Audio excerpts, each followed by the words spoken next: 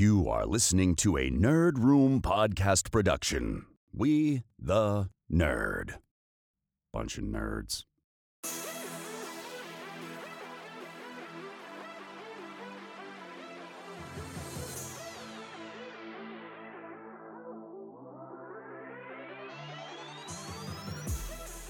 Hey everyone, and welcome to the Nerd Room. We talk all things Star Wars, Marvel, DC, and beyond. This is episode number 256. We're discussing Zack Snyder's Justice League, Thor and the Asgardians of the Galaxy, and the world of Wakanda coming to Disney+. I'm one of your hosts, Tim. I'm Troy. I'm Carlos. And I'm Sanjay. See, we told you Sonny would be back.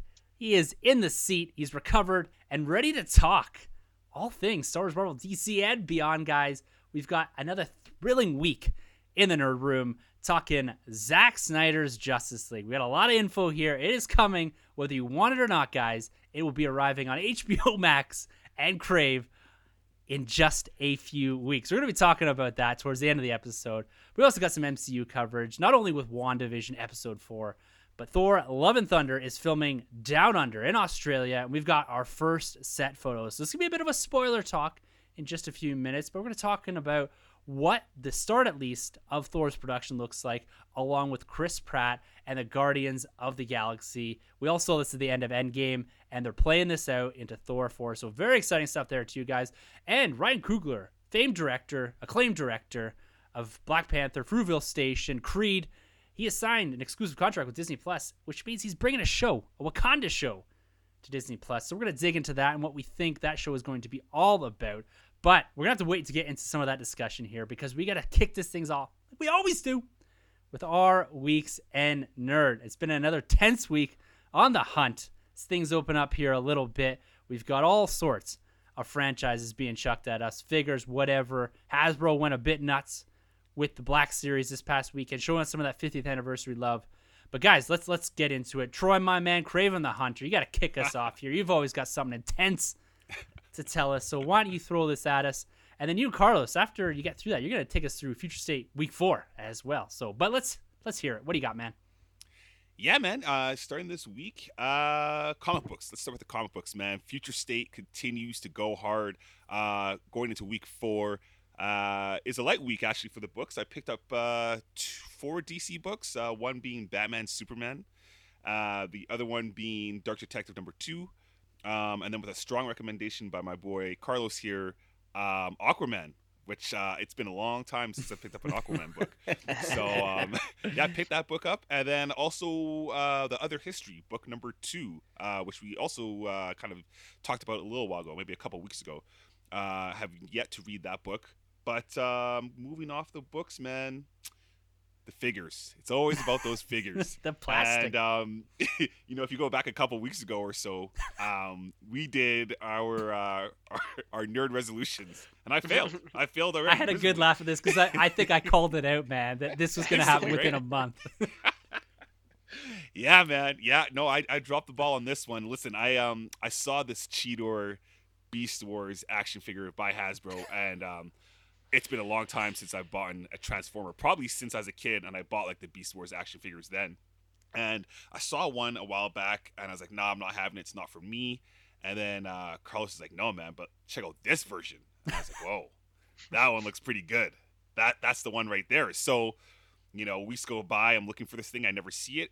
Carlos hits me up yesterday. He's like, hey, man, it's right here. This store, this location. I'm like, oh, man. He's like, you want it right now? I'm like, I'm going to pump the brakes for a bit until I see it in person. I'll swing by and see. Sure enough, I go by today, and I'm like, wow, this is a major upgrade from the Cheetor that I saw. So I had to pull the trigger on this thing. It's part of the Red line. So I guess everyone that's familiar with the Transformers line, these figures don't actually transform. This is just actually like the state that they're in once they're in beast mode, maximized, right? So Cheetor comes with the guns, the different hand accessories. But I gotta say, it's a kind of cool, neat figure, and it's different from what I'm used to compared to like a Marvel Legends or a DC McFarlane. The components, the mechanics is a little different than I'm used to, but I'm having some fun with it. And to close it out, man, it's Star Wars, man. Mandalorian figures. I found the Quill figure, which is something I didn't think I was gonna do, but after diving pretty hard in the Mando set, I was like, yeah, I got to get this guy. Like, he's right in front of me. Why not? He looks pretty cool. I think he was $26 from EB with the Edge card, so I couldn't pass him up. So I got him on lock. And then Moff Gideon, man. Moff Gideon, the bad man with the Darksaber. How could I not? So I pre-ordered this guy a while ago. And he came through. EB called me. I was hoping it was a PlayStation 5, but it's all good. Still eludes you, eh? Yeah, still hanging over me, man. Still hanging over me. One day. But yeah, man, Moff Gideon. So really, I just gotta find that Beskar deluxe set. Yeah. With the child. That's the one I'm kind of waiting for, which probably won't ever see. But I'm sure they're gonna release a bunch of different Mando figures down the road because that guy's just too hot to pass up. So yeah, man, that's been my week. Oh, light work. Man, I tell you, as soon as you sent that picture of the Cheetor, I had a good chuckle because I was like, he said he wasn't gonna do this. This was about focus, locking it down for the year. What is it, February 2nd? I know that was my fault. I didn't even think of that when I found that guy. But yeah, I dig that the red line or like robot enhanced design. Yeah, is what it stands for. But it's cool, and like I thought about it, like my Transformers, I kind of just have them in robot mode all the time because that's what makes them cool. Like I don't collect 1/18 scale cars. Like it's just it's all about this big bad robot. Flaunting his wares. So yeah, it's a good point that I thought of. I was like, oh, that's kind of a weird that it doesn't transform. But at the end of the day, unless you're 6, right, you're not transforming these. Whatever, like it doesn't matter. It's gonna stay in one pose, which is cool. So it's like although I did have a coworker who messed with Transformers, but he was kind of did all the nerd stuff on the down low. And so when his in-laws would come over, he'd transform them all so that they were in vehicles, so that it'd be socially acceptable to his father-in-law. That is incredible. That's amazing. That's hilarious. I love that. Yeah, I'm a car guy. Yeah, totally. And he's so far from being like that guy, but it's just like Autobots transform, and they just imagine that. Well, my parents are coming by. Oh man. Yeah, you'd have half an hour of transforming all these guys to turn them into what he felt would be socially acceptable for his father-in-law. Well, goddamn Batman. That's with amazing. that story, man. Keep it going here. Keep the fun rolling. What'd you get up to this week? Yeah, man. Not much. Actually, I did do a bit of a Troy the Boy impersonation. We had arrive at our house the Clone Wars Obi-Wan Kenobi action figure. And then on his heels was the Anakin Skywalker Clone Wars version. And my daughter, she was like, I just love Anakin so much, but I kind of wish I got the Revenge of the Sith look. And my boy hooked me up. He's like, I got some heads here for you, and if you want to come pick them up, they're all yours. So I had to stick my toe in that big bad world of customization, but we had a success. It wasn't a trip back to Troy's house with a bunch of broken figures and tears saying, please help me. I was able to come through, and Daddy was able to put Anakin and Obi-Wan in the looks that she likes the best. Looks on good, the man. shelf. So yeah, that was a small victory, but all about the future state once again this week.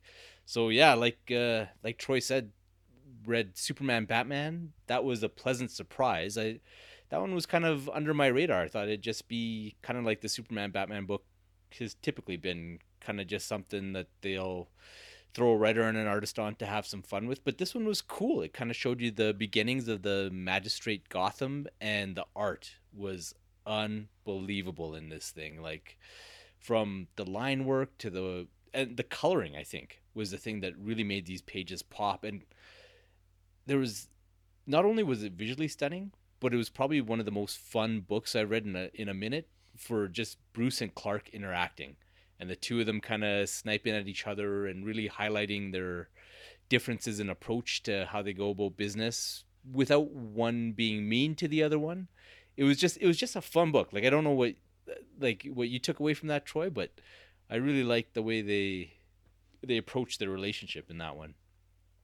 No, I dug it. I mean, yeah. If we're doing a little bit of future state talk right now, I gotta say that was probably my second favorite book this week. The relationship between Clark and Bruce it's always great, and I haven't had this much fun with the two of them together probably since Tom King's run leading up to the wedding. Oh, with the You blind know, date. when they go on the double date. Yeah. Oh, That the was double so date good. book was amazing. Was Yeah. amazing. Yeah. But no, yeah, I'm right there with you. The art was just phenomenal, and I like how Clark's head's kind of in the clouds, man. Like he has no idea how bad it is in Gotham until Mhm. he arrived there. And I love how Batman is very much like, listen, man, like things are heated, things are getting bad, and you're a little flashy, like Yes. you know, and then Yes. he brings Yeah. him into his Batwing, like get in here, you're bringing too much attention, like your cape. There's so many cool things, and I love where it goes, and I like this idea of this new threat, not just the magistrate, but also this new face recognition, this new face swap that the Mhm. kids are doing, to kind of cover themselves from the magistrate, which is really neat. And I like this introduction, or maybe the second introduction, into Mr. Toad, and how that ends between him and Clark, which is Yeah. really cool. So I'm really digging this book, and I've never really read a Superman Batman book because I know there's lots of them out there, but this one here for Future State works for me. I think it's the year 2025, so it's like the earliest we've been in Future State Yes. with the Yeah. timeline.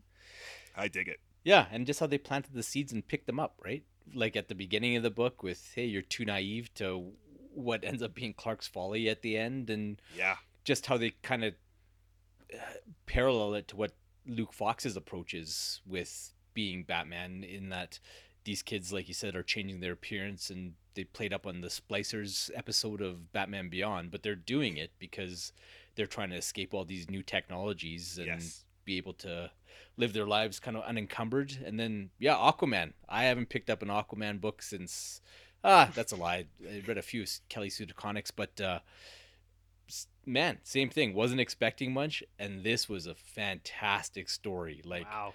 killer art, and once again, Future State taking you in a totally different place. It's not just this evolution of where the books are. It's a totally different spin. It's just like, here's the two characters that are going to be carrying this Aquaverse, and here's the adventure that they're on, and they have really nothing to do with being in the future or the new state of the world. It's like they end up in a completely different paradigm and their own set of challenges and stuff. But man, like Jackson was just a baller through this thing, and Aquaman and Mara's daughter is showing some cool stuff, and art was phenomenal once again.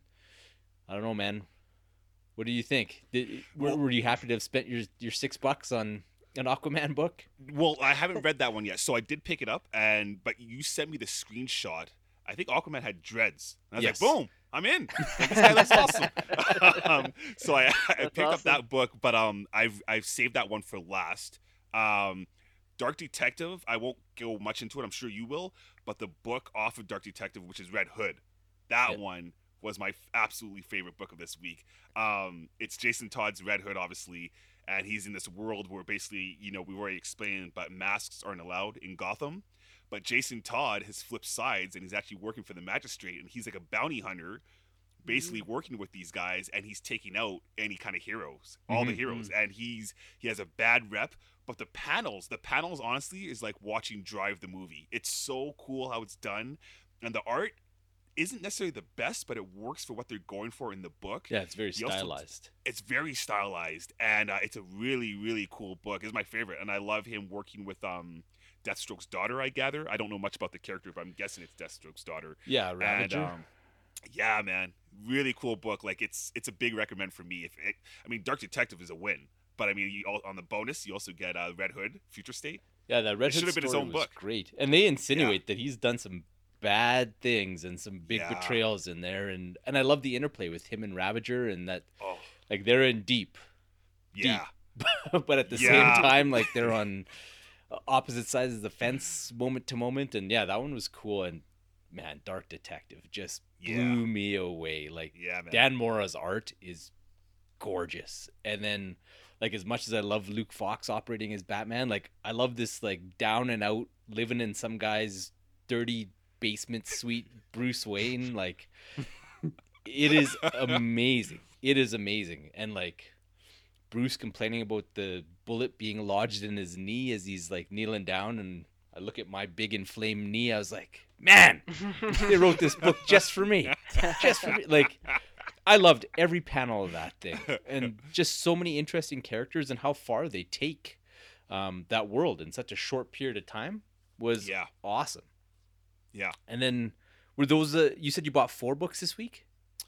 Yeah, and then the other book I have is the Other History, book number 2. Oh, okay. But I haven't read that one yet either. So those two are just waiting for me. And that was a phenomenal story. Anybody who wants just a really deep, socially aware look at the DC universe, and it's kind of cool. Like John Ridley's writing this thing, and it's one of those things. It's kind of like the Joker movie, where it's like nobody would read this if it didn't have these characters in it. Mm-hmm. So we're gonna put these characters in it, but we're gonna tell a powerful story that makes a statement about something, and use the characters and their lore as a vehicle for it. And man, you'll love it. And it's can't wait. If you have an affinity for Teen Titans, especially the Wolfman Perez era, like it does some really cool things with telling a story about what's happening below the surface of all the high adventure stuff that you read back then. And even if you haven't read any of it, it's just a really cool human story told through the words of Malcolm and Bumblebee there. And yeah, awesome. It was cool. Like I sat down and I thought I was going to read it piecemeal because they're prose and they're pretty lengthy reads, and I ended up demolishing this thing in one sitting. It was a long sitting. It's big. It's a big one. Yeah. That's awesome, man. But it was a great read. But yeah, back with Future State. So like those 3 books that we talked about, those are the big recommends for this week. The honorable mention was the Suicide Squad book. I liked it. I dug what they were doing, and it's a kind of, once again, different setup. Like the Suicide Squad that you meet at the beginning of the book might be on a different world than the Suicide Squad that comes into it. That might be James Gunn's Suicide Squad. And it was kind of neat. It was a decent setup, and I'm curious to see where it goes. The Black Adam backup, it was cool, but it was cool because I read like the DC 1 million event in the 90s. And they played with those characters a bit, so I don't know, like people could probably take or leave that one. And then your mileage may vary on Superman versus Imperious Lex. Like the art wasn't great, and it was like this really on the nose Trump commentary. So yeah. I don't know, if you love Silver Age Superman stories, like you might dig it, but I was kind of on it. And Legion of Superheroes, I really wanted to dig it. Like I was like, Bendis is writing it, he loves Legion, maybe he can sell me on the Legion of Superheroes in this new future state type of lens. And no, my relationship with the Legion of Superheroes remains the same. I just don't like them. I just don't like them. I cannot get into them. I try, but no. Jeez, man, well, it's great to hear that DC Future State is still continuing to kill it, because we're 4 weeks in now, so we're halfway through, correct? Yes. Through the event, and they're still rocking here. And a few less recommends this week, but ultimately, it sounds like you've got some top tier books there that I'm probably going to wait till this whole thing's done to blast through them. But ultimately, I love hearing week by week how you guys are keeping up with this. And 4 more weeks to go and see how this thing plays out. If they've been this good, what do you think they've saved to the end? Like, it's going to be crazy for you guys, eh? Like, I know, man. And like, how many books? Like, there's like 6-7 books a week. And I've said like there's 2 that I'm kind of like take a pass on them. Yeah, that's wild. That's wild. That's almost unprecedented, right? When you're doing that volume of books, especially new stuff too, right? Where you're having to walk in, not blind, but you're walking in with the expectation that you kind of got to jump feet first into the universe a bit, and you're learning a lot and you're taking a lot in, and it's not always the easiest thing to do. And it's great to hear that this continues to bring the heat when it comes to comic book content creation and the art too. Yeah. Well, yeah, to apply your rule of you got 1 issue to hook me, man, these guys are the masters of that. Like, that's amazing. DC will be able to sell you all the books if that's the test. Incredible. Well, let's keep this going, man. Sonny, you're back. Yeah, man. You're back. How you feeling? You feeling okay? Your name's a little funny on the G unit, but I don't know if your brain, if you hit your head or what, man. But how you been? How's things? How's week or the last couple weeks? Things have been good, man. Yeah, like just piggybacking off of Future State, I actually went to the comic shop and picked up a bunch of Future State, and I'm right there with you guys. Like, I've been reading it. I read the first 2 weeks, and I'm digging it. I think it's really cool concept. I thought Swamp Thing book was really cool. Yeah, man. I dug that a lot, and the other one was the Shazam book. man, I thought that was awesome. Like just like a total different take on the character, and um, I really dug it. It kind of reminded me a little bit of Bill and Ted. Like No way. Cool. it kind of does, man. I don't know what it is, but I just had like a Bill and Ted vibe from that issue. So, um, just trying to sell Troy on Shazam. But one thing was cool is like I went to the comic shop and then the people working there were like, "Hey, do you want a free Wonder Woman 84 movie poster?" And I'm like, "Hell yeah, I do." So I got a sweet one in the back here. I'll have to send a picture up on Twitter, but it's looking pretty dope, man. It's I'm an awesome pretty happy poster. with how that one turned out. It's like the actual theater size, like the double-sided ones too. Beauty. Like going online, like those are like 40, $50. And she's like, "Do you want it?" I'm like, "Hell yeah, I do." And then I was like, "Oh, my daughters love Wonder Woman." And then then the lady working there was like, "Oh, I didn't know you had a daughter." So she's like, "Hold on a second." And she came back and she had like the headbands, like the tiaras that Wonder Woman wears. She had like some like fans and like some pins and stuff, collectible stuff. Gave them to my daughters and they freaking loved it, man. They were running around pretending to be Wonder Woman all day. So that's pretty cool. That's cool. And then knowing me, I am the man who picks up movies, Blu-rays, 4Ks, not so much DVDs anymore, but once in a while, The why Man of not? Steel books, man. You gotta The pump Man that. of Steel books, yeah, but I haven't got a Steelbook in a little while, but I did get a 4K of the Batman animated film, Batman Soul of the Dragon. Now, I don't know if you guys had a chance to check this out, but man, I really dug this, and yeah, I don't know, have you any of you guys seen this? Yeah, buddy. Thanks for the hookup with that digital code there, and yeah, I was trying to be coy about it. It's called a lead-in in the biz. It's called a segue. Did it? Okay, that's what they teach you in podcast school. well, yeah, you're a pro now. You got doing double duty.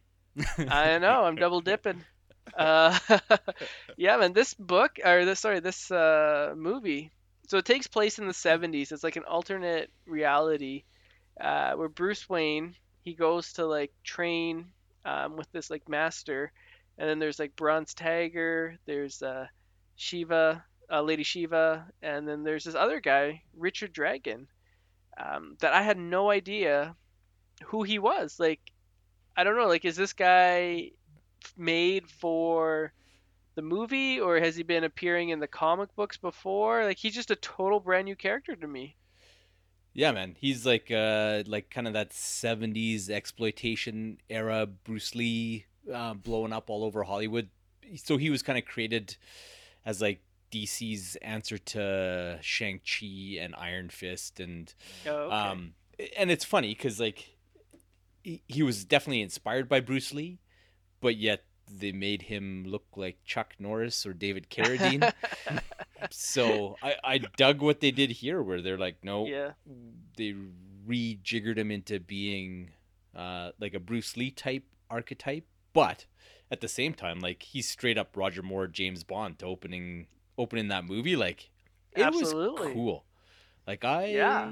really appreciated where they took it. Like you said, it's kind of a 70s style movie, but they really leaned into that. Like the costumes that everybody's wearing or the clothing is all era appropriate, the vehicles all era appropriate, but even like small things like the opening credits are like the weird Mhm.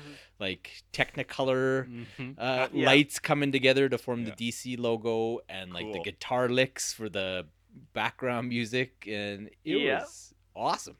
How's the animation? Oh, sweet, man, sweet. Yeah. It's Like good. it's Is it full length, like a full feature, like hour and a half or so? I think it's like 84 minutes or 84 something. minutes. Okay. Yeah. What's Yeah. what's Bat's donning? Is he in the blue and gray or black and gray at this point? It should be blue probably. yeah, he's got the blue man. They made him Yeah. look kind of like the Marshall Rogers Batman. I know people are talking about the ears being pointed off to the sides a little bit. Oh, okay. It's not supposed to be your one Batman with the Right. purple gloves and stuff.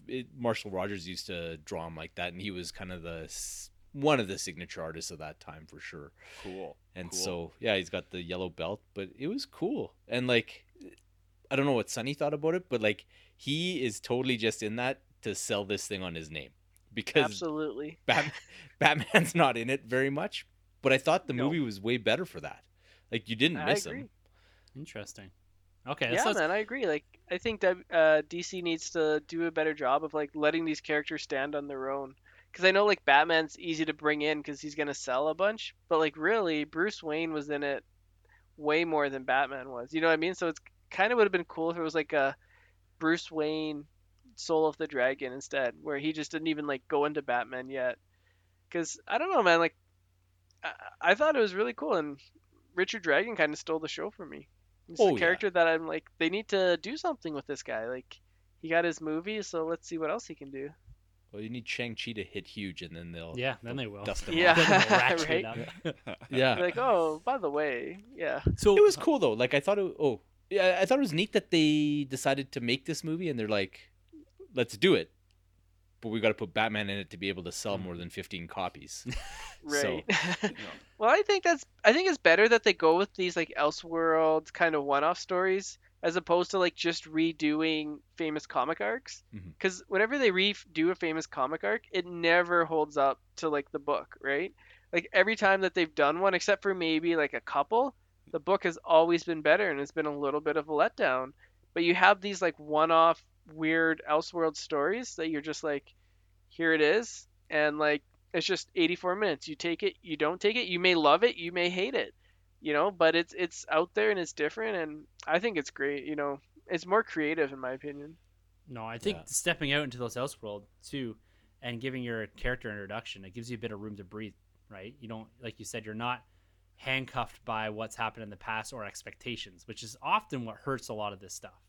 Oh, Is totally. expectations, right? It's Yeah. why isn't it word for word, letter for letter, panel for panel, a copy of the comic book series that I loved? Yeah. As you know what I mean? And, Yeah. and stepping out of that box a little bit, I think, really helps these. Yeah, this one was just neat. Like it was just fun from beginning to end. Like if you dig that Roger Moore era of James Bond, or if you dig stuff like Enter the Dragon or Fist of Fury, you'll like this movie. Like if Cool. you have any affinity for those 70s type action flicks, there's no way you can't not like this movie, because it's just fun. Beginning to end, animation was cool, the fighting was cool. I think it had an R rating, but it was mostly just for like blood and guts. They don't do anything kind of stupid or gratuitous in it. It's just There's no Batwang in this one. yeah. There's no Batwang, but Well, there it is. That goes on the front of the review. yeah, that's right. So let's go with our new rating system. Yes. Or new All old right. rating system. What would you grade this one, Sonny? We're doing letters, right? Yeah, Consistent Yeah. now here. I in the already review. consistent forgot. letters. I would give this one B plus. B plus. I thought it was very well done. Yeah, I would. You know what? I'm gonna go A minus. Like Whoa. it's not gonna give you. It's not an under the red hood kind of thing. But if you just want an enjoyable time with Richard Dragon and the rest of that cast, like Lady Shiva, amazing in this thing, beginning to end. Oh yeah. Yeah, Michael J. White as Bronze Tiger, like He was unreal. Yeah. I was like, is this the That's guy? cool. So is Bronze Tiger who Idris Elba is playing in Suicide Squad, or is he someone else? no. No, it's No. not. Because that was Yeah. like the rumor for a while. It's like he's gonna be Bronze Tiger, and I was like, oh, that's so cool. Because like every time he pops up, he kind of like steals the show, whether it's like an animated series or this. Like Oh, they he's need dope. more Bronze Tiger. They He's do. cool. He's really, really cool. They need to bring him to the big screen, man. Yeah, man. right? Yeah. Well, they're just waiting for you to sign that contract, Yeah. Troy. Well, if Gunn's Suicide Squad hits, you're gonna see everyone Yeah. meandering their way Yeah. into HBO Max and all that through Peacemaker or whatever, right? Yeah. Awesome. So there it is. That's I like that. A minus. Wow, that's a real recommend there from the goddamn Batman. Yeah, it's you can't go wrong. You can't go wrong. Like I said, it's got the asterisks, 70s James Bond and kung fu movies, but who doesn't like those? Yeah, there you go. It's just such a weird thing. Like when you say it out loud, you're like, DC made this film, like Warner Brothers greenlit this film, and you're like, good on them for doing it, because it seems absurd that they're like, we're gonna make a 70s kung fu James Bond movie mashup involving Batman. Well, wasn't WB behind like the old school like Green Hornet with Bruce Lee and all that back in the day? Wasn't that? Because he did, I think so, because he did have a crossover on Batman '66 with that Adam was West. Fox. Was that Fox? Oh, Yeah. okay. Oh yeah. Okay. Interesting. Well, and there we go, man. That's a couple big recommends down there for for that and for DC Future State. And I got to whip you through the last little bit because we got to jump into some WandaVision too here, guys. We got to bang it of 3 reviews right off the top here. But for my Week in Nerd, it was a quiet one. No Kijiji. And I did have a realization that Kijiji is only a Canadian thing, which I was not aware of. And I do apologize to those listeners that have subsequently gone out and searched for Kijiji and only found themselves, what is the one in the States? I can't remember. Craigslist, yes. Yeah. And there's Mercado, whatever it is, that they also have down there. So apologies there. But I did stay away from Kijiji this week, and I gave it a little bit of a break. But I did find myself in the world of Jurassic for this week. And my daughter and I have been watching Camp Cretaceous, Netflix original. Yes. 2 seasons. We finished season 1 about a month ago, and season 2 just dropped, I believe, at the end of January.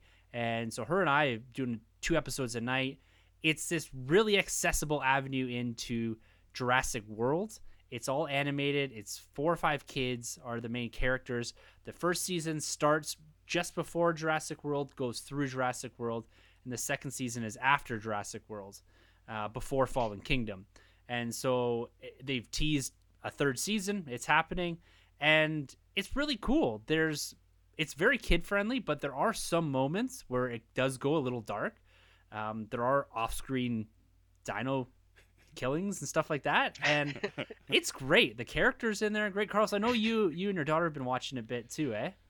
Yeah, man. We just wrapped it on Friday, I guess it was. But yeah, love this show. Mm-hmm. And there's a part in the finale where I'm sitting next to her and I can feel her getting rigid because she doesn't want something to happen to some of these characters that she's come to know and love. But yeah, it's phenomenally well done, and kudos to them for the work that they put into the animation of the dinosaurs. Oh, it's awesome. It makes me laugh because the kids are so simplistic, but the dinosaurs, awesome. Man, they're crazy, the differences. There's some like very kiddish parts, like it's not really a spoiler, but riding dinosaurs and stuff like that, and you kind of scratch your head as to why can these kids outrun these huge dinosaurs all the time. But that Jurassic Park, man, that is the essence of it. There's lots of dino chasings, and the cool thing about this show too is the T-Rex and the Raptors are not the villains, like the dino villains, right? There's always going to be the dino villains, right? And each season plays with a different dinosaur that we really haven't seen on the big screen that is the actual villain dinosaur, and it's kind of cool because it strays away from what we're used to. You know, Raptors and T-Rex have consistently been, I guess in the new ones here, you've got some of the upgrades and that, but fundamentally those are always your mainstay dinos and not here. And so it's a huge recommend from me. We did this while building my big, huge Ultimate Collector Series Jurassic Park Gate and T-Rex. So that's almost done. Hopefully by the end of the weekend, I'll have a picture up on Instagram there showing that completed. And then I topped the week off with the Amber Collection. This, I guess a couple weeks ago, I did my 5 Days of Figs, and you saw the Nedry and Dilophosaurus in the Amber Collection. This is a 6-inch scale Mattel version of your Legends, your Black Series, your DC, McFarlane's. And so I've dipped in this line slowly, but it looks like we're getting a whole bunch of new figures. So I finally pulled the trigger on the sexy man, Ian Malcolm. He's got the unbuttoned shirt, and I'll put him in a nice lying down pose as you do find on various Funko Pops and that. But I'm loving this line too. The detail isn't perfect, but it is great to have a 6-inch collector scale for Jurassic Park right now. I found myself retro big time into that, and I'm dipping my way into this as well. And so I'm balancing out my love for Jurassic Park through retro and through this new stuff. And it's great. I can't say enough good things about these collector lines, and having Jurassic Park stuff. Oh, all more. It's all about the Beyond guys, right? And I did not make a commitment to focus this year. So I think it's funny that you say that you're only dipping your toe in, whereas you have a brachiosaur that's bigger than your kids. Yes, that is true. I guess I'm not dipping my toe in, man. I just jump right into the deep end with all this. I don't care. Yeah, you're in that Mosasaur tank, man. I am definitely up there. So, and then the end of the week, guys, last weekend, I got to tell you, WandaVision. We're going to talk about this for a few minutes. The spoilers on this, episode 4. Oh, spoiler alert. I'm loving the episodic nature of this. I heard various accounts of people disliking how this is a bit of a slow roll and we're not getting that volume of content, or at least the answers that we want quick enough.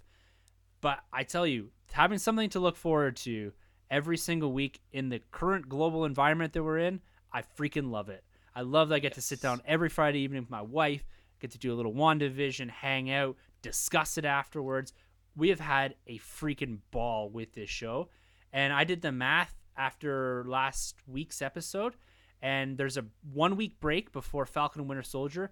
It plows through March into April, and then Loki picks up at the start of May, where we get Black Widow and then Loki. Like, we have MCU content almost consistently with the episodic drops through the end of May. And I can't, and then right after that we get What If and all that. So this year is going to be all MCU, guys, and I'm freaking digging this. But let's jump into the show. Let's jump into episode 4 here. We're not going to spend too much time on this. We're going to do a big wrap-up episode in the coming weeks once we get to the end of this and we get some more of these big reveals. But this episode 4, we interrupt this program, very aptly named, very apt title for this episode. We take a break from the sitcom style of the series, and we start to get some answers. We bring in some familiar faces and Agent Woo. Darcy is back. She is back in the MCU. Her first appearance since Thor 2. Thor 2. It's been a while since we've seen Darcy. Yeah. Dark World. But did anybody miss her? I thought she was perma-snapped, to be honest. Yeah, perma-snapped. I don't think she got snapped because she's now a doctor. She took that 5 years and got herself from what it was a poli-sci major up to an astrophysicist since we saw her in Thor 1 there. Yeah. We get a bit of backstory here on Monica Rambeau coming out of episode 3. We get some origins of Sword, her mother, Maria Rambeau, who was in Captain Marvel, that we saw her there. So we get some nice origin there playing with a bit of the blip. And we also get some explanation. So we've been theory crafting for a few weeks here, and we get some insight as to what this actually is. Now, Carlos, my dude, WandaVision episode 4, we've finally taken a break from the sitcom style. What's your thought on this episode? And throw a little bit of a theory at us. What is going on now that we have just a bit more information confirmed here now? Always setting me up to take the fall, and then Troy's just like, yeah, man. Yeah. No, you know what, man? I dug this one a lot. Like, super strong opening. Like, I loved the hospital room scene and what Monica's reality is and what she comes to, and then that fast build to a bit of her origin and kind of filling out what happened to Maria since we left her. That was cool.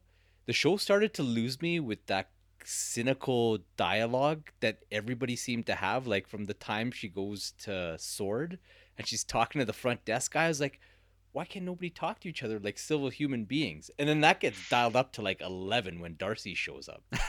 And I was like, this is totally taking me out of the show. Like, I was looking for Agent Woo to show up because he was the only one that was like a decent person in this whole thing. I love Randall Park in that role. He is great. Fantastic.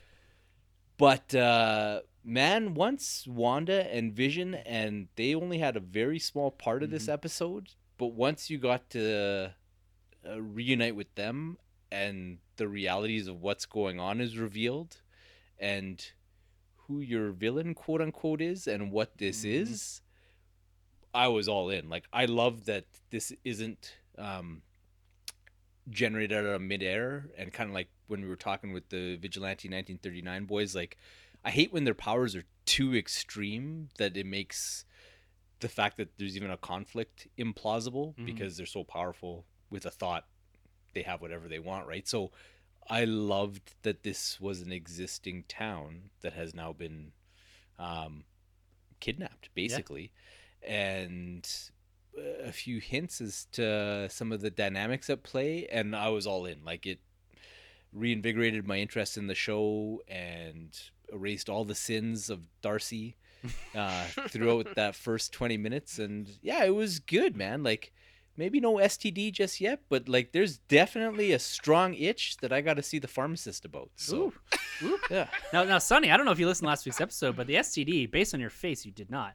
The STD is the Sunny to Disney Plus, correct, Carlos? It is Sunny to Disney Plus. So, like, when I make a recommend, I like to ensure that if my friend or one of our listeners is going to spend the time and the money, that it's worthwhile. So, if I'm gonna push for our boy Sonny to spend the money and invest in Disney Plus, I got to make sure. So it's Sonny to Disney Plus, STD. That's what it means. Okay, because my ears perked up. They were burning. Of course they did. It's like, oh my goodness, I'm not even a part of this, and you guys are just going there. So Yeah, this is a very Sonny comment. That's why it's named that. Troy, Yeah. this show has been a bit of the slow build here, and we finally we get to a point where we get to a bit of a peak. Say, call this the first 4-episode arc, the first trade of WandaVision, if you will, to bring it back to the comic books. We get some reveals.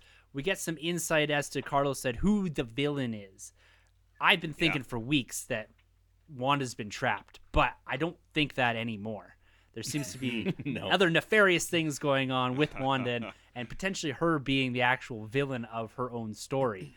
And I'm digging that.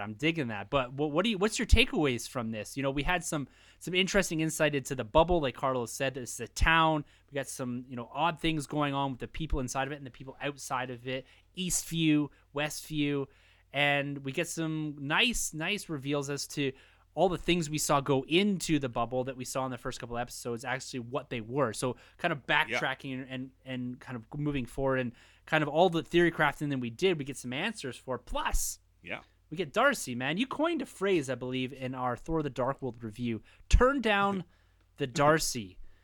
Oh, that's all you. Was that me? That's you. Was that me? Okay. That's all you, man. Yeah. I'm proud of myself. Oh, that sounded very much like something you came up with. That's a good one. But so it was did Darcy need to be turned down to this, or was she a welcomed addition to this with the familiarity? She brings definitely a certain dialogue and a certain tone to an episode. That is her acting. Like, she's like that in all the shows and movies we've seen her in. But bringing her in, Agent Woo, what's your thoughts here, and what's going on with Wanda? Well, okay. Well, to start off, man, I was worried when the show first initially dropped its cast, and when they mentioned Randall Parks, which is somebody I've never been a fan of. There's a movie that he's in, but there's another movie that he popped up in. Oh, it's Aquaman. He was terrible in Aquaman. He's terrible. Oh, yeah. And then he and then he popped up in Ant-Man, and I didn't like him. So I was like, oh man. I've gone back to The Office, and I actually have a better appreciation for him now. But then he was mentioned to pop up in WandaVision, so I was worried. And then Darcy was also mentioned as well, and I was like, oh no, like what's going on here? But I gotta say, Randall Parks was all right for me. I dug him. I dug him in this show, and Darcy was handled the best she's ever been. So it was okay. But the opening to this show, this episode, had me all the way in. This is something that I wish Far From Home actually opened like, because I loved seeing the return, the blimp. Yes. People coming back from the snap. I thought this was wicked. It was emotional. It was so real to see these people reacted to other people coming back. Other people have moved on, and they were not anticipating or expecting to ever see their loved ones, and here they are. Some people have passed in this 5-year gap of them returning back from the snap, and it was really just amazing, man. I really loved what they did. And for the first time ever watching the show, I felt like it was a movie. This is the first time I really felt like this is very cinematic, right? So that was great. And then, it kind of wind down a little bit for me once we got into like the whole, I guess the meta part where Darcy was basically just being like the audience, like us, and asking the questions, or maybe it's Agent Both Woo of them, I think, asking the questions, both of them, right? But the cool thing was when they're gathering the information. And the nosy neighbor, they had her in the corner, but they didn't have an identity for her. And that was a big thing there, because I think a lot of us have been speculating that there's something up with that neighbor. We've never seen her husband. There's something up with her. But the cool thing for me, man, was the end. The end, just seeing Wanda. You know me, I'm a sucker for Peter Parker putting the black suit turning bad, Anakin going bad, Michael Jackson bad. I love that people go bad. Good people go bad. So this was cool, man, to see. Yeah.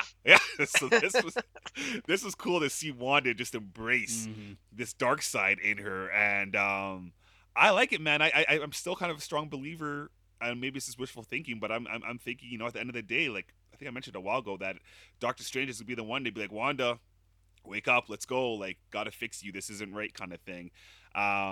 And I think we're probably going to start seeing more of a Vision be that guy that's questioning things now and being like, hey, like this isn't right. Like maybe the man that's trying to escape the bubble Maybe we're going to get more of his perspective.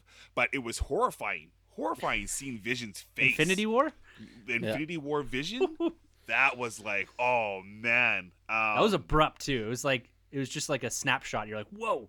That was crazy. So what do you guys think? Do you guys think that is like the corpse of Vision? Like Wanda just has like this Vision kind of walking around, or is this just like a new Vision and she had a flashback, or it was just kind of reminiscing of like what she witnessed in Infinity War? Like what do you guys think? It would be twisted if she was animating the corpse of Vision. Oh, right? See, but I think that's exactly what it is. You think this is very Geppetto-like. This is Pet Cemetery, man.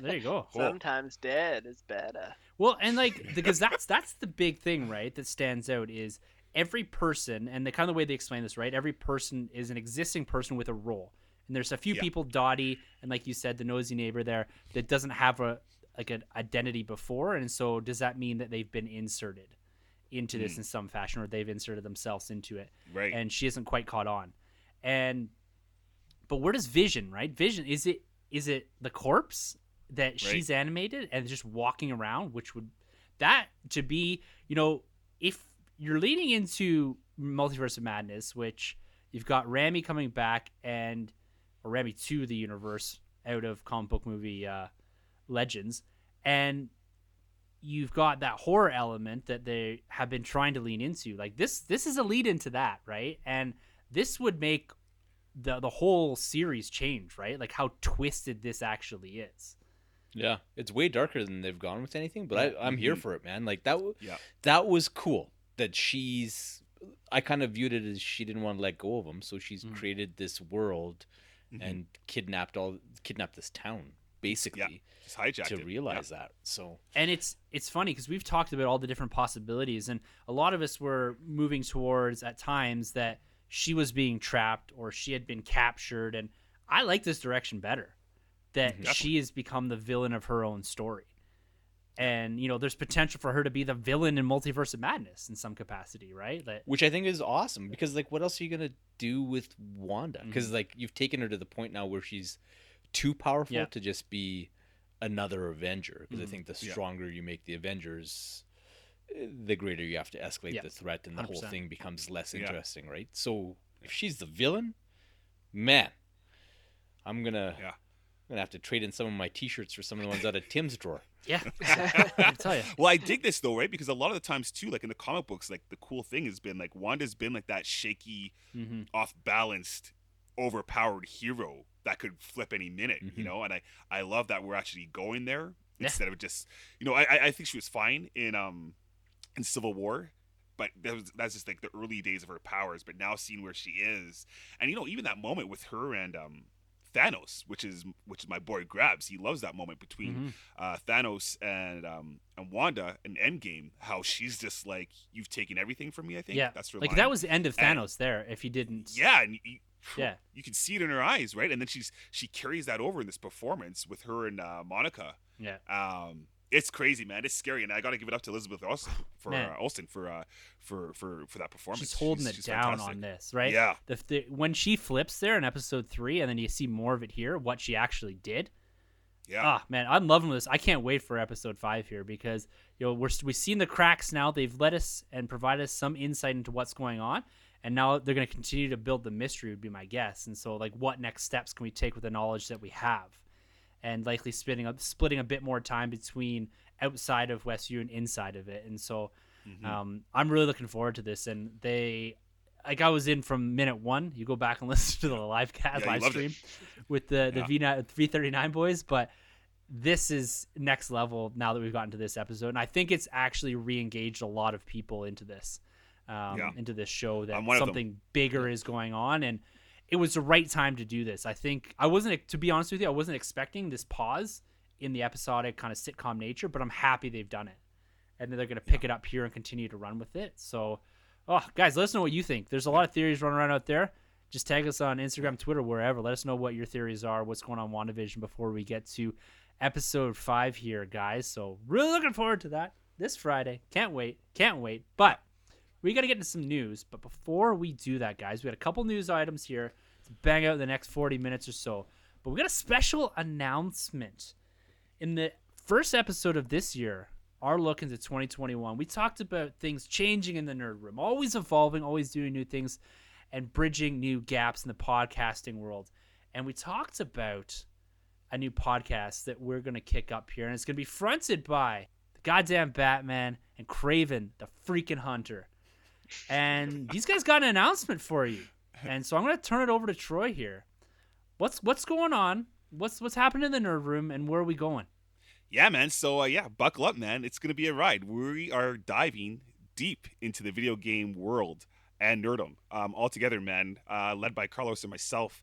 And yeah, man, it's going to be the Nerd Room Arcade podcast. Check us out, man. It's going to be a lot of fun. We're going to drop our first live streaming episode this Saturday, 7 o'clock, 7 p.m. And I guess basically for everybody out there listening, go and check out the app Stereo to tune in and interact with us, because it's going to be all live and it's going to be all voice activated, voicemail back and forth, lots of chatter, and it's going to be a fun episode, man, because it's video games and it's Star Wars. We're going deep dive into the early beginnings of Star Wars gaming and where it is now under the EA banner, and where it's also been with Lucasfilm Gaming. LucasArts. Yeah, man. So it's going to be a lot of good talk, man, and our predictions of what's going on, whether it's KOTOR 3, whether it's Battlefront 3, whether it's Jedi Fallen Order, all those good things, the arcade games, man. It's just going to be a lot of fun, and we're just going to keep it casual and interact with all you. And if you don't want to go with the app, that's all good. We will be hitting you with our regular broadcast where it's through the Podbean. Yeah, Podbean So, will be everywhere. You stay can grab podcasts on the Tuesday following. You can grab it as an episode in the main feed. Nice. So, Yeah, man. I'm looking forward to listening. Congratulations, guys. I know it's going to be a big success. Great success. Yeah. No, it should be a Yeah. good time. Like, a little bit of a different lens on gaming. Like, it'll probably be a bit more retrospective-y and Yes. few... Like, I'll fully admit, like, I'm that licensed game guy. I'm the guy that they used to make all those terrible movie license games for, like, through the 90s and stuff. So, yeah, there'll be some of that, and we'll see where it goes. My boy Troy is the major gamer, but, Yes, sir. we're going to hit that God of War episode at some time, and we got to shore up that piece of content, so. Definitely. Looking forward to it, man. it's another gonna be a exciting blast. piece adding to the Nerd Room here. And like you said, Troy, the app Stereo, where you guys can be recording and trying to take a different spin on how you guys interact and how we interact with listeners by voicemails as it goes. So we're always trying to do something different from here, guys, and change up the game and make sure that we're providing every opportunity to talk about everything of the beyond aspect of nerd, but also making it so you can interact, whether it's Get Vocal with the podcast, Twitter, Instagram, or now Stereo with the video games. We're always looking for different ways that we can share nerd together, that we can do this. And, we're always looking for that outlet. We're always looking for something different to do. And here it is. The guys are going to they're going to run with this, going to roll with this. Like, yes, you are going to get the audio versions of it, but it's all about stereo. It's all about getting out there, interacting, and having some fun. It's quiet out there right now. Saturday, little bit of courage there, liquid courage, if you will, maybe in some of you. But I'm really looking forward to it. It's going to be fun to listen to you guys break this stuff down and to be interacting live there. Can't wait. Yeah, man. Rock on. I'll be listening. Awesome. I don't play Star Wars video games, but I'll be listening. Yes. So that's this coming Saturday at 7 p.m. Mountain Standard Time, so 8 Central, 9 Eastern. And the guys will be rocking it. Can't wait. Excellent. So there it is, guys. Nerd Room, always moving, always evolving. But we got to move into the news for this week. We've got a couple news items here in the MCU, and then we're going to jump into Zack Snyder's Justice League. But first, we're getting into the MCU. We got some Thor: Love and Thunder to talk about. This film due out in 2022, I believe, May 6, 2022. It's kicked off. It's filming in Australia, home of Thor himself, Chris Hemsworth. And we've got our first set photo. So, guys, spoilers here. Not too much, but spoilers if you keep away from this sort of stuff. But we've got our first look at Thor himself and Chris Pratt and a few of the Guardians of the Galaxy. If you remember at the end of Endgame, we'd have Thor jumping on to Peter Quill's ship there and declaring the Asgardians of the Galaxy, which got a nice pop out of me. And we're starting to see the evolution of what this is going to be. Director Taika Waititi, He revamped Thor in Ragnarok, brought him to the next generation, brought him to a next level within the MCU, and we saw that big character arc in Infinity War, and really roll through into Endgame, where we saw a completely different Thor again, a transformed Thor. And now we're going back into his solo franchise, back into the expansive nature of storytelling within the cosmos of Thor, which I really like. We've got things like the Jane Foster Thor that's been confirmed by Taika Waititi himself. We've got Christian Bale, one of the Batman, not the goddamn Batman, but one of the Batman, playing God Butcher in this, Gore the God Butcher. So big arcs there. But we've also got this Guardian piece. We've got this new look. Thor, he's got a very interesting look here. Very Thunderstrike look to him. He's evolved. He's looking a bit more Guardians of the Galaxy-esque. We've got Pratt here in full Guardian regalia. We've got Kraglin. We've got Nebula. I'm sure Drax isn't too far behind here. But very interesting stuff here. I'm really liking what I'm seeing here. Sonny, man, you like Ragnarok, correct? I'm going to be honest with you. The first time I watched it, I was kind of lukewarm on it. But it has grown on me because it wasn't what I was expecting going in, but I can recognize that it is great and that Taika Waititi is an excellent director and he did a terrific job with it. And so now that I know going in, Ragnarok, which meant like apocalypse, right? And I was expecting like this like crazy like end of the world, like super like dark story. And it was but it was like funny as all hell. Kind of threw me for a loop, but I do recognize it's awesome and I do love it now. Excellent. So you're excited for Thor: Love and Thunder here. What are your thoughts about Thor's new look here and the Guardians being a part of this? I think it makes sense from definitely storytelling, but also how this lines up cinematically and the look and the feel and the tone to what Waititi brings to Thor itself. Yeah, man, I'm here for all of it. I know, like, going in, they were going to be involved, right? Because at the end of Endgame, you mentioned, like, he joins the ship. And the Guardians, it kind of makes sense because at the time, James Gunn wasn't confirmed to come back for Guardians 3, right? There was, like, a whole situation there. And so it made sense to throw him into Thor, and it's just like a natural fit when you watch Ragnarok and you just see the interactions. You're like, yeah, the Guardians would fit in there perfectly, and I think it's gonna be sweet, man. Honestly, and also Christian Bale is like, he's legit like one of the best actors working today. So he's gonna bring it, and he's always excellent in whatever he does. Every role he's amazing in it. So I'm really excited to see this film. I think it's going to be something special. I'm not going to lie. Like, I think this is going to be an amazing film that we talk about years down the road. Yeah, and this is really shaping up to be like another major MCU crossover. And that's the thing I like about the MCU right now is that there's no more of these. Like I said before that Thor's back to his own universe, but there's none of the siloing anymore. And I think they learned that lesson from post-Avengers when you got to Iron Man 3, Thor the Dark World, where you went and siloed these characters off again. But really since Winter Soldier forward, any character that makes sense to cross over into a movie, they haven't hesitated to do that.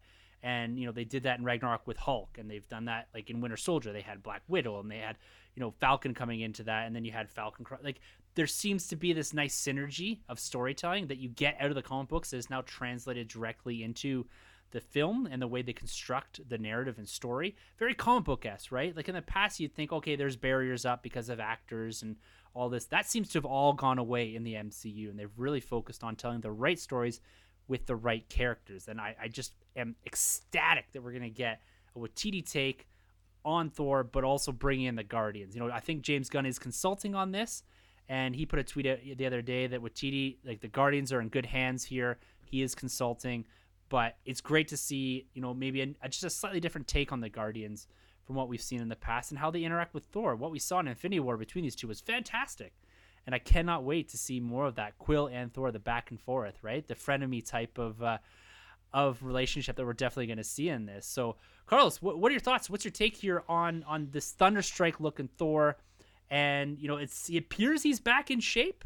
That's going to do some CGI alteration. It appears that he's got that Hemsworth bod on him again. It's cool. Like I like the look, and Thunderstrike was a very 80s thing And looking at Star-Lord's new look with like the metal plates and stuff, it's got that Buckaroo Banzai kind of feel to it. So yeah, man, I'm here for it. Like superheroes in the 80s can be great, like with Ragnarok, can be not so great. But I think this one will Bite your be tongue, awesome. You're looking at that poster when you're saying that. No, you can't see where my eye is in Zoom. He just got off the couch, man. Leave it. I need to tie you up with the lasso of truth.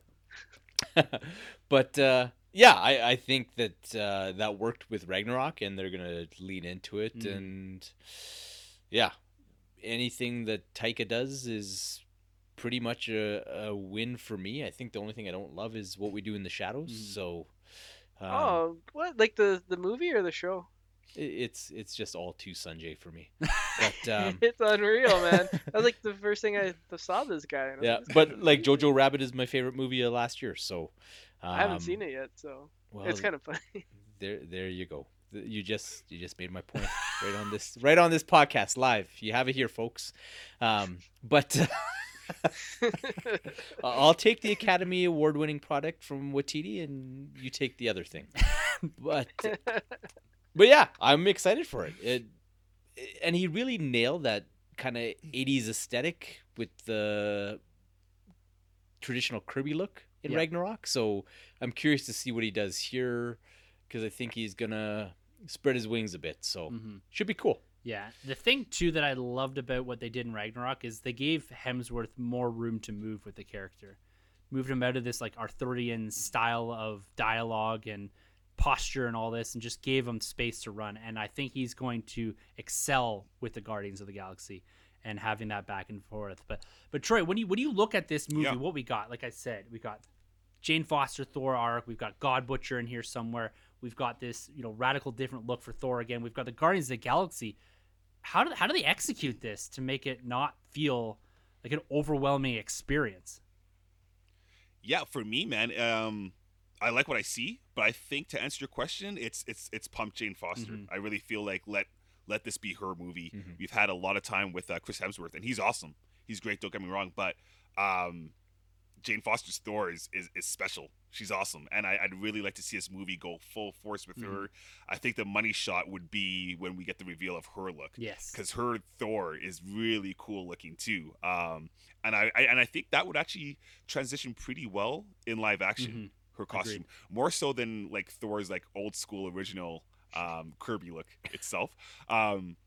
For the Thunderstrike, man, there's a lot of those on shelves right now. That action figure. Dude. Okay, did we not talk about last week those. that when you get a Marvel Legend of a figure, yeah, it's teasing something. Like this was just There like you a go, most right? recent wave, like a random Thunderstrike figure, and here we go. Yes. Here he is. He's here, man. And well, I gotta say, Hemsworth here looks way better than the action figure, and way better than the actual like comic look. Yeah. But it's cool, man. Like he has like the Thriller kind of jacket going on, and I can't wait to see his chemistry, obviously, with Chris Pratt. Those two were awesome. It was lightning in a bottle, and I can't wait to see it, man. I'm totally on board, and I Christian Bale obviously as well.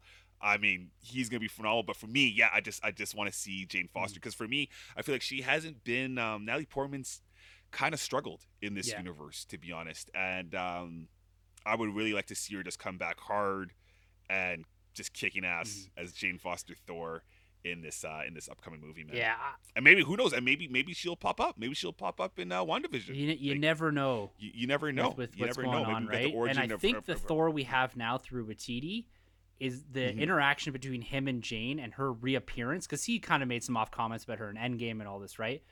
I think that interaction is going to be a lot more well suited for this universe than it would have been if he was kind of the more stiff Thor, right? Like the awkwardness of all this, and it's just going to, I think, play really well into the style of Waititi, rather than trying to make this a semi-serious reconnection and all love story and all this, right? Yeah. I think it'll play better this way. Well, and it'll also give her a leg up on him, because Jane Foster, compared to the reinvented Thor, is a far more savvy and intelligent character. So by extension, she should be a better Thor. Yeah. Yeah. So Yeah. I'm It's- curious to see what they do, and I love that dynamic. Yeah, it's going to be great. Now, or at least in my opinion, I think the Guardians will probably won't last the whole film. I'd say No. probably like the first 20 minutes, and we'll find them going their separate ways. I don't know if you can do all those arcs with the Guardians here the whole time and still have the Guardians play meaningful roles in the film. I think there'll be a nice segue from Endgame into Phase 4 here with Thor, but then he's going to have to go off his own way at some point, whether that is triggered by Jane Foster or the God Butcher or something. I think we're going to have to see these guys go off into Guardians of the Galaxy Volume 3 at some point, and Thor go and do his own thing. I think there has to be a natural separation of the two. Otherwise, you might get too much there. Like they executed Civil War and Infinity War and Endgame and all that expertly, so they can handle those ensembles. But if you want to tell those stories, I think you need to have some more personalized time with Thor and those characters. And one last thing, speaking of like Thor, and then you mentioned Endgame and time travel. For me, I'm just curious. Do you guys think there's a chance that we could see young Thor, this Thor, and King Thor, much like Jason Aaron's one? Could we get that Easter egg, that cool little cameo of the three Thors in different ages, different timelines? I think they have to, right? They have the technology. Yeah. They can. I think you'll just get an Easter egg You think to so? it, but like you've already got so much Mm-hmm. to add that layer Yeah. into it. Like I think Yeah. God Butcher will just kind of show up, right? Whereas with that Right. they Yeah. built to him, and he was like this enigma through Yeah. the first through quite a few books, right? So Mm-hmm. I'm Yeah. curious to see if Christian Bale does motion capture and he's fully animated, or if he's actually a guy, because like Gore is huge. Yeah. If Well, he'd memory probably serves. like a Thanos style, probably I'd imagine. Hey, like much like what Yeah, I they think did with Brolin. so. Like, Yeah. Probably something But like, similar. wasn't Kurt Russell when he was when he was showing up, he was just like a guy, right? Ego. Ego, yeah. yeah. Well, here's a planet, so they had to kind of Scale on take the some back. of it. liberties. Plaster his face on Earth. I was like, this is him. Yeah, let's do the Teletubbies Sunshine Oh, Baby. Man, Yeah. I tell you, That would have been such a better movie if they did. I've watched a bit of that lately. You have no idea. So there it is, May 6th, 2022. So we're likely maybe to see a trailer by the end of the year for this one, given that they're in production here. So that could be very, very exciting. But continue with the MCU here as we roll through this. We got Coogler, man, writer, director, Black Panther. He is masterclass when it comes to filmmaking, and him and his production company have signed a 5-year first look deal with Disney Plus. So the production company, they're stepping into TV, and so any concept, idea, whatever that Coogler puts out, Disney has the rights of first refusal on it, which is very exciting to see that Coogler and them are partnering up. And the only thing that's really come out of this in any great detail as far as projects is, of course, not only Black Panther, but a show dropping onto Disney Plus. The MCU slate has expanded exponentially over the next couple of years because of the platform of Disney Plus. Storytelling of characters that we likely wouldn't have gone on big screen for years, if only maybe in big Avengers crossover films. But it looks like we're going to get another show coming to Disney Plus from the mind of Coogler and from his production company that's going to be exploring the kingdom of Wakanda. So we know Wakanda is going to play and has played a big role in Black Panther and Infinity War, of course, and going forward it's going to play an even bigger role. But now we're going to get a show dedicated to exploring the ins and outs and the nuances of this amazing landscape and country and culture that Coogler and company created in the Black Panther film. And for me, this is extremely exciting. I love the idea that we're going to spend a lot of time in Wakanda exploring aspects that we likely can't touch on in a 2+ hour film, especially with the task that Coogler has of reintroducing the concept of Black Panther in the absence of T'Challa and Chadwick Boseman. And so having this gives us a greater environment to work with in Wakanda, and it allows them to explore some of the cultural ends of it too, which we got a taste of in Black Panther and we want more of now.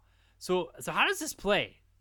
Carlos, like how does this play out? Do we have Wakanda on its own? We get, just a show about something, or do we have Nakia? Do we have Shuri? Do we have a lead we're familiar with here take up the world of Wakanda and run with it?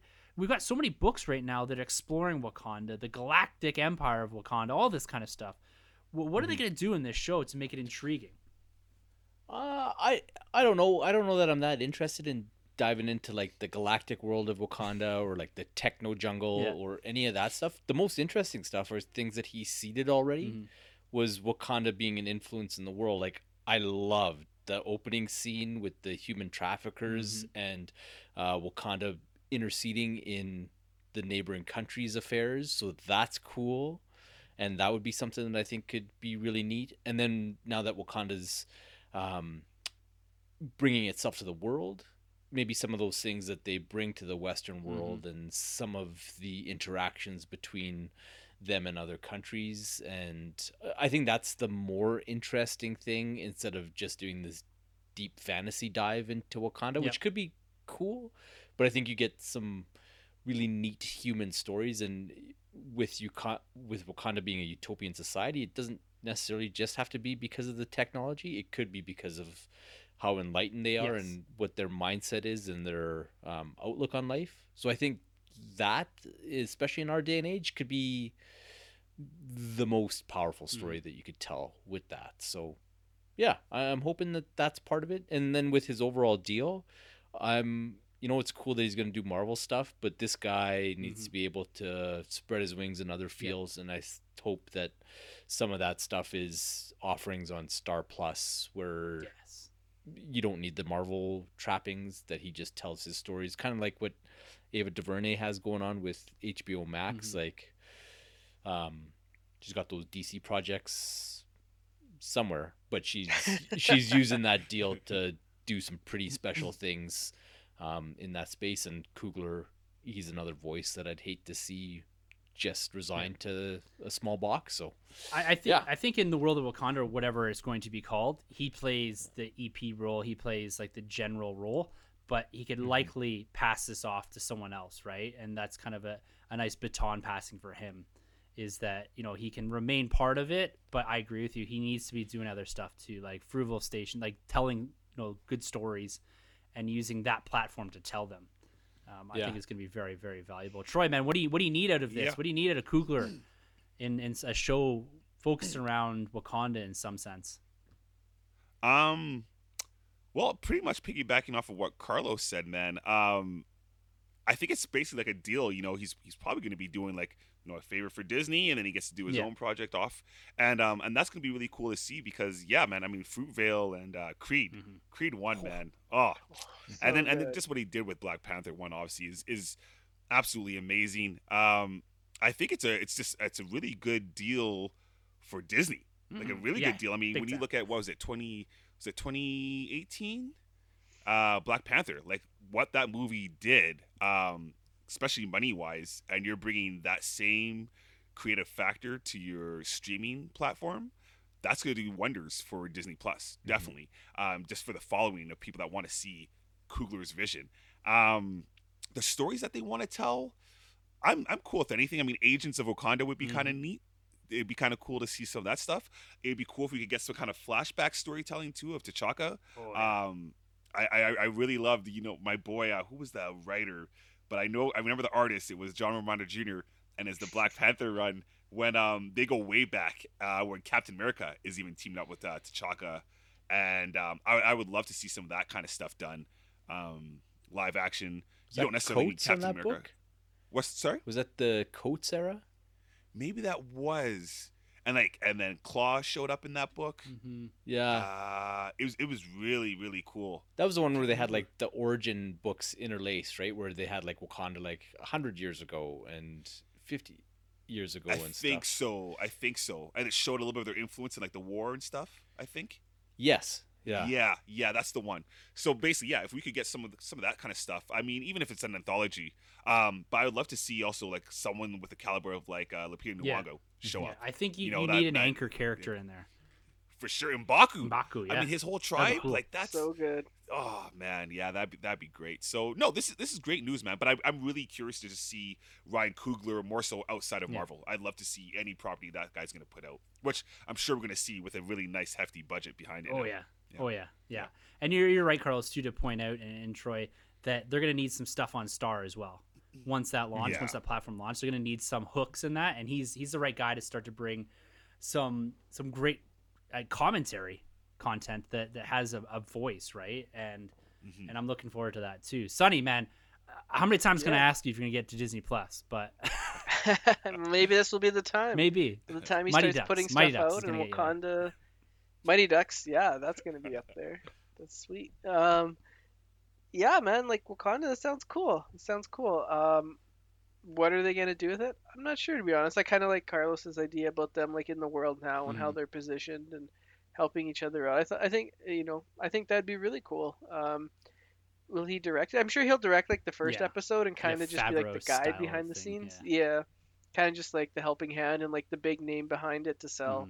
I was gonna say sell tickets, but sell subscriptions. Yeah, man. And what is he gonna do else? Yeah, as you guys mentioned, let him tell other stories. Like this guy's a storyteller, and he's one of the few directors in Hollywood where, as soon as his name's attached, I'm interested in the project, and give him the freedom to do whatever he wants. Like if he wants to make, I don't know, whatever he wants to make, I'll probably be checking it out because yeah, Creed was absolutely fantastic, and you tell the premise of Creed and you're just like, I don't know, like they're kind of messing with Rocky here. And then you watch the movie and you're like, all right, let's go. Yeah. Like it was like legit, like the second best Rocky film besides the first one. Like it's like unreal how well it was made. So what this guy's got the Midas touch. Just let him touch everything. Yeah. Yeah, he's 3 for 3, Yeah, he man. is. Honestly, Yeah. each movie that he's put out, awesome. Yeah, I can't wait to see what he does. And the next big thing we're likely to see from him is July 8th, 2022, Black Panther 2. So my guess would be we're going to see that go into production here relatively soon at some point once he's crafted out his story. And we'll start to see what that's going to be, and then likely going to build on that, what Coogler does next. So we'll definitely keep our finger on the pulse there. But Sonny, man, you provided me a nice little segue. Directors that perk your ears that you'll do anything for. Well, not anything. Near anything. And we're going to talk about Zack Snyder's Justice League here, guys. Oh, I'd do anything for him. I know you would. We've got a date. We've got a line in the sand as to when this 4-hour epic is going to hit HBO Max south of the border and Crave up here in Canada. Now, I purchased my subscription to Crave this past weekend. Wife and I talked about it, and we said, Carlos and Troy, everyone's throwing great recommendations at me. I said I need it for a couple movies in March anyways, this one being one of them. Godzilla vs. King Kong, though. Am I right? Well, that may not come out on Crave, though. Damn well better. But we know for sure that Justice League is coming out March 18th, 2021, the day before Falcon and the Winter Soldier debuts on Disney+. And if it comes out a week or so before we get Godzilla vs. King Kong. So the first time we have an actual date drop. We've got Snyder out here. He's tweeting away or veering away or whatever it is that he subscribes to there. Talking a bit of detail of what we're going to get. We got our first set of posters for Justice League here. The Fallen, Risen, and Reborn.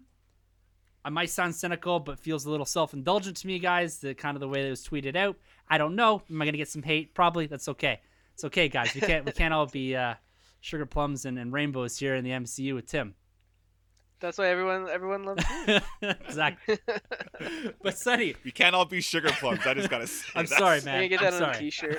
That's the next T Public, I think. That's the next T. Yeah. Yeah. Sonny, man, let's talk about before we get into some of the more depth and details that Snyder went into after this drop. But we've got a date and we've got some posters. How's the excitement going with you, man? Is this amping it up? Are you fever pitch or beyond that? What is this drop done What's for our you? grade scale? It's letter, so this would be like an A++++, like extra credit, like 12 out of 10. Excitement level, man. Like this is like the most excitement for a movie I'll probably have this whole year. Just like everything around the project, like just seeing some pictures of like the opening scene and stuff, like it looks grandiose. It looks like an epic. You mentioned the 4-hour epic. And just everything around this just feels epic, and it just feels like, I don't know, man. It just feels like the due that the characters deserve. Like, the theatrical Justice League, it's all right. Like, I don't hate it, like some people do. I think it's just all right. but I think like the potential's there for it to be epic and grand, and it just wasn't that in the theater. And this seems like it's got everything that the theatrical cut wasn't. Like it's like 2/3 of the way there, and then this is just gonna like push it up over the like bar. Like this is just gonna be so amazing that it's actually getting made for one. Like I can't believe when people started tweeting out and I started tweeting out like release the Snyder cut.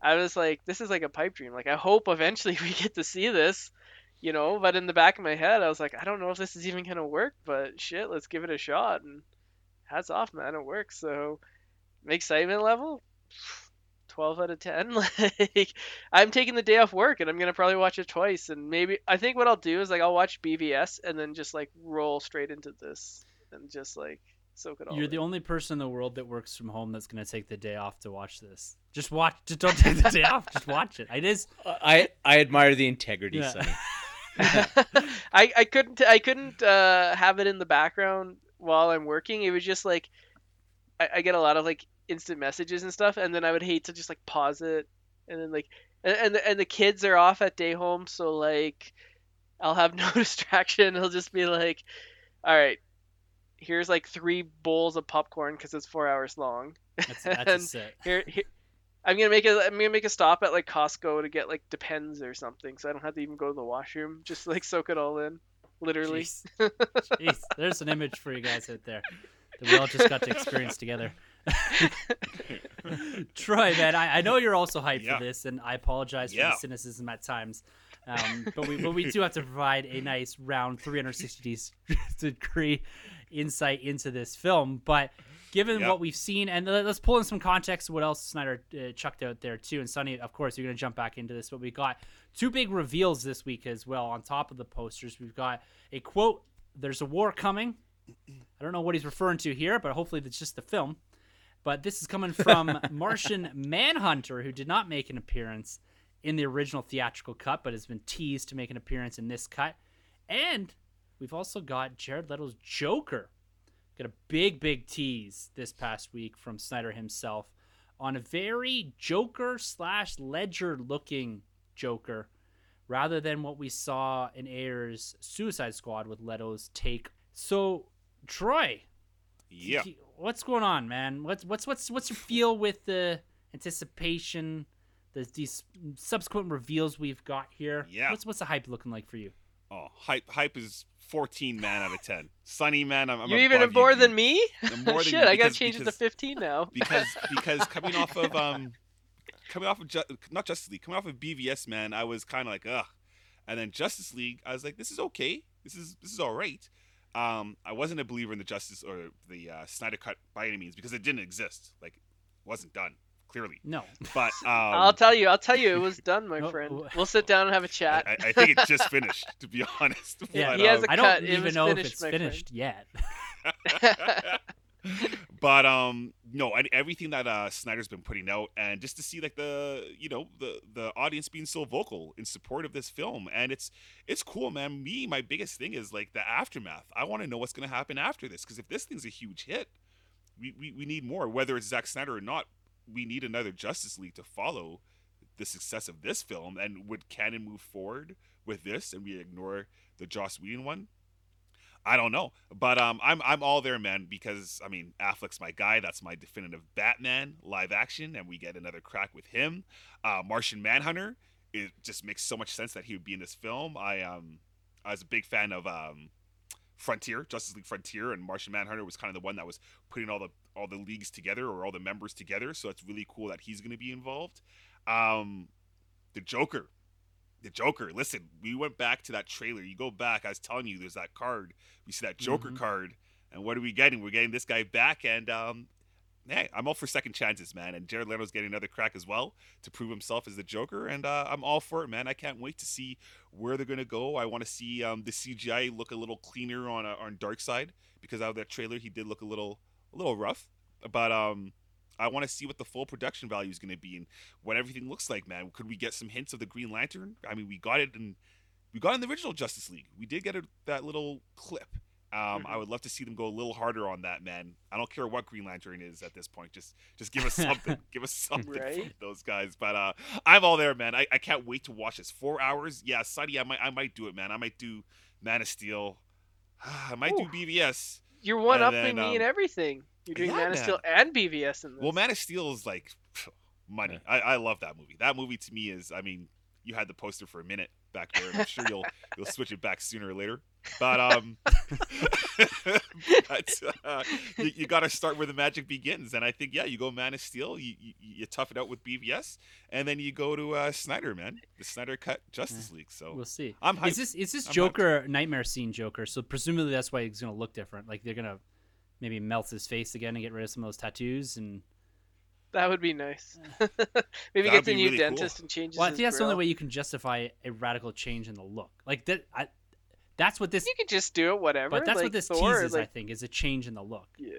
right? And Yeah, I think there's definitely a change in the look, but I don't think it's necessarily has to be the change of the Joker. I mean, the Joker's always been so radical. Yeah. I mean, like it's even without having a same face, guy, he's but had, like- you can make it look more Joker-esque as opposed to exactly. pirate gangster.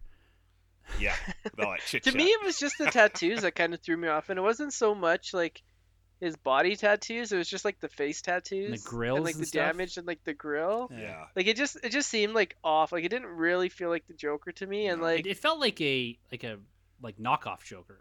Like someone was trying to project that image, but was also well, it set a bad precedent because right off the hop, Jared Leto, you see him and you're just like a little bit disappointed. But like, I feel like he can be an amazing Joker. Like Oh, I yeah. still believe in Jared Leto, and I think like there's talks about like a Joker film with him or like him continuing in Suicide Squad or him joining in Harley Quinn movie. And I feel like if this is like a huge success with like Jared Leto and people are more receptive to this Jared Leto, maybe that opens an avenue where you get like a Joker Harley movie, like a Mad Love Story or like Gotham City Sirens where Leto makes an appearance because you need a Joker. Like DC needs a Joker. He is just as important as Batman, Yeah. and he needs to be in this universe. Yeah. And he can kill it. You're right, 100%. I mean, the guy. Carlos is so mad at me right now that I said that. He's biting his tongue. Hunka hunka. What can I say? You know what, man? Let's uncork the goddamn Batman here. Yeah. What do you got to say Let him about this out. stuff? All this recent reveals. Yeah, man. Like I've said from the beginning, my hope with whatever Zack Snyder's Justice League is that it does the characters proud and showcases them on a grand scale. That you have all these awesome outs by the Avengers. I want to be able to point to something and be like, this is something that's on equal footing and equally accessible and showcases these characters on the grand stage and the grand scale that they should be. But I gotta tell you, man, like as the date dropped and the anticipation ramped up, like my hype went down. Like those posters dropped and it's like the fallen one of the Justice League logo. I'm like, that's cool. You did a take on the original Justice League teaser poster with the logo intact and the light coming through, so you got this broken one. And then you've got the Justice League flag one, and it's like, that's Superman 75 homage right there, and that's So neat that cool. you did that. And then the film reels. But it's like the main thing, like as cool as those first two posters were to me, I was like, you're preaching to the converted already. Like you're not wooing those people who didn't dig BVS and so then were sheepish on coming out for the follow-up to that movie, and you're probably not going to win over the people that like the theatrical cut, and you're not going to win over the people that didn't like the theatrical cut by saying, here's a darker 2 times longer version of that movie you saw and you didn't care for, kind of thing. So yeah, like I was kind of hoping that the lessons learned from BVS would be corrected and Snyder would come out and be like, I'm gonna show you, I'm gonna make the best superhero movie ever. Whereas it's like, it's cool that it's for your fans and it's for the people that dug that last movie, but at the same time, I think you're missing the mark with what the goal was to redeem the franchise and redeem the name of the Justice League in that cinematic space, because you're like quadrupling down at this point in time on some of those things. It's like, oh, you didn't like the destruction in Man of Steel? Well, here we go. We're gonna level this city and we're gonna have this murder rage Batman. And it's like, I'm like actively like anxious as to, it's like, oh, if you're gonna give the big middle fingers to the critics of BVS, like, what are you gonna have in this movie? Like, so yeah, man, like I was pretty hyped when it was announced and hopeful, but yeah, if you guys are like the 14-15s out of 10, I'm at like a 5. But I'm like kind of there like everywhere. Like my wife is super hyped and my oldest daughter is like looking forward to it. I'm kind of in the middle, and then my youngest is like, if Tom Holland's not in it, why would I sit through a 4-hour movie? So I don't know. Just tell her she's been cast as Robin. I can't put it any more eloquently than you just did, Carlos. Like, I'm kind of on the same page as you. And to be honest, my hype level hasn't really changed. Like, none of this information really doesn't change much for me. I'm gonna watch it. Here's the bottom line with it all, right? I'm not, like, I've always been the more cynical and a bit more critical of this project and all that, but I'm still going to watch it. I'm still going to sit down for the 4 hours and take this in. I'm going to give it a fair shot. That's my promise. I give it a fair shot. I really hope it's good. I really and truly do. And that they can take this and go through whatever redemption arc that they need to go through to get on the other side of all of this, and just give us a good story, a good movie, a visually stunning movie that expands a bit on what we saw, changes things up, gives us a new introduction for the likes of Martian Manhunter, and brings some new and intriguing and interesting elements to that universe. Cool. I'm down. I'm there. And on the other side of it, we're gonna talk about this, guys. We're gonna really break this thing down, and we're going to be honest about it. It's gonna be more than the hour and a half that we've just discussed here through all these topics. I can tell you that right now. That film is going to. We usually take about the same amount of time to break down a film as the film itself. So you're looking at a 4-hour podcast there, guys. Yeah, if we did 2 hours plus on Wonder Woman 84, yeah. Look out. Yeah. Yeah. What are you guys' thoughts on this being 4 hours? Like, for me personally, this is kind of what I was hoping for, but totally seeing, like it being like a TV show or stuff, it would like, the hype would continue on for weeks, right? If you had like 1 hour episodes. But then I feel like there would be like cliffhangers where it would kind of take away the cinematic experience. Like a 4-hour movie, I don't know the last time we even got a 4-hour movie. Like Titanic was 3 hours. Never theatrically, like I don't think, unless it was some like weird extended cut of something that didn't show wide. It's too long for an audience. It's kind of interesting though. Like I think like people will break this up into more digestible chunks because like 4 hours is a long time. Like I'm not gonna lie. If you're not like super jacked for this, I could see it being kind of like a barrier. But it could just be something where you just break it up and you're like, okay, you almost I'll watch an hour here. Unless you have unless the story is just so incredibly enthralling, engaging, and epic, there's gonna be natural lulls where you're gonna be like, okay, pause, step out for 20 minutes, and then come back to it. To people watch TV shows, like they binge TV shows, and they're like, watch 4 hours of Sons of Anarchy, or I'm guilty of stuff like watching. that. Yeah. What are the kids watching these days? I love that show. Yeah. 24? Do they still watch 24? I watch like all 24 episodes in a row. Like shit. It's intimidating though, man. Like I loved Lord of the Rings. I got those extended edition box sets there, and literally I've taken them out of the case, and my eye has caught that runtime, and I'm like, yo, no, I'm just gonna do something else for a minute. Like, yeah, I don't know. I'm sad that you'll get the general audience choosing to tune out when they see that 4 hours flash up on their HBO Max application. Well, right? you're just gonna have to make it into your own episodic sort of thing, right? Like you kind of get the pick and choose of that, like 2 hours, hour, whatever you want to do. I like the episodic stuff right now. I'm kind of digging that weekly content, but hey, it's coming. It's gonna be in our laps here on March 18th, 2020, and then the next day little bit of a palate cleanse with Falcon and the Winter Soldier. Is it the next day or Is the that next on week? Crave? I don't have. I'm not gonna watch it unless it's on Crave as No. well. Disney Plus, bro. Oh. Sorry, can't watch it. So, anyways, guys, well, let's wrap it up there. That was a behemoth. We got through a lot of content there, guys, and we kept the runtime kind of close to what we wanted. So, hope you guys enjoyed. If you'd like to be a bigger part of this episode or this podcast, you can always email us at thenerdroom@gmail.com. You can find everything we do over thenerdroom.net.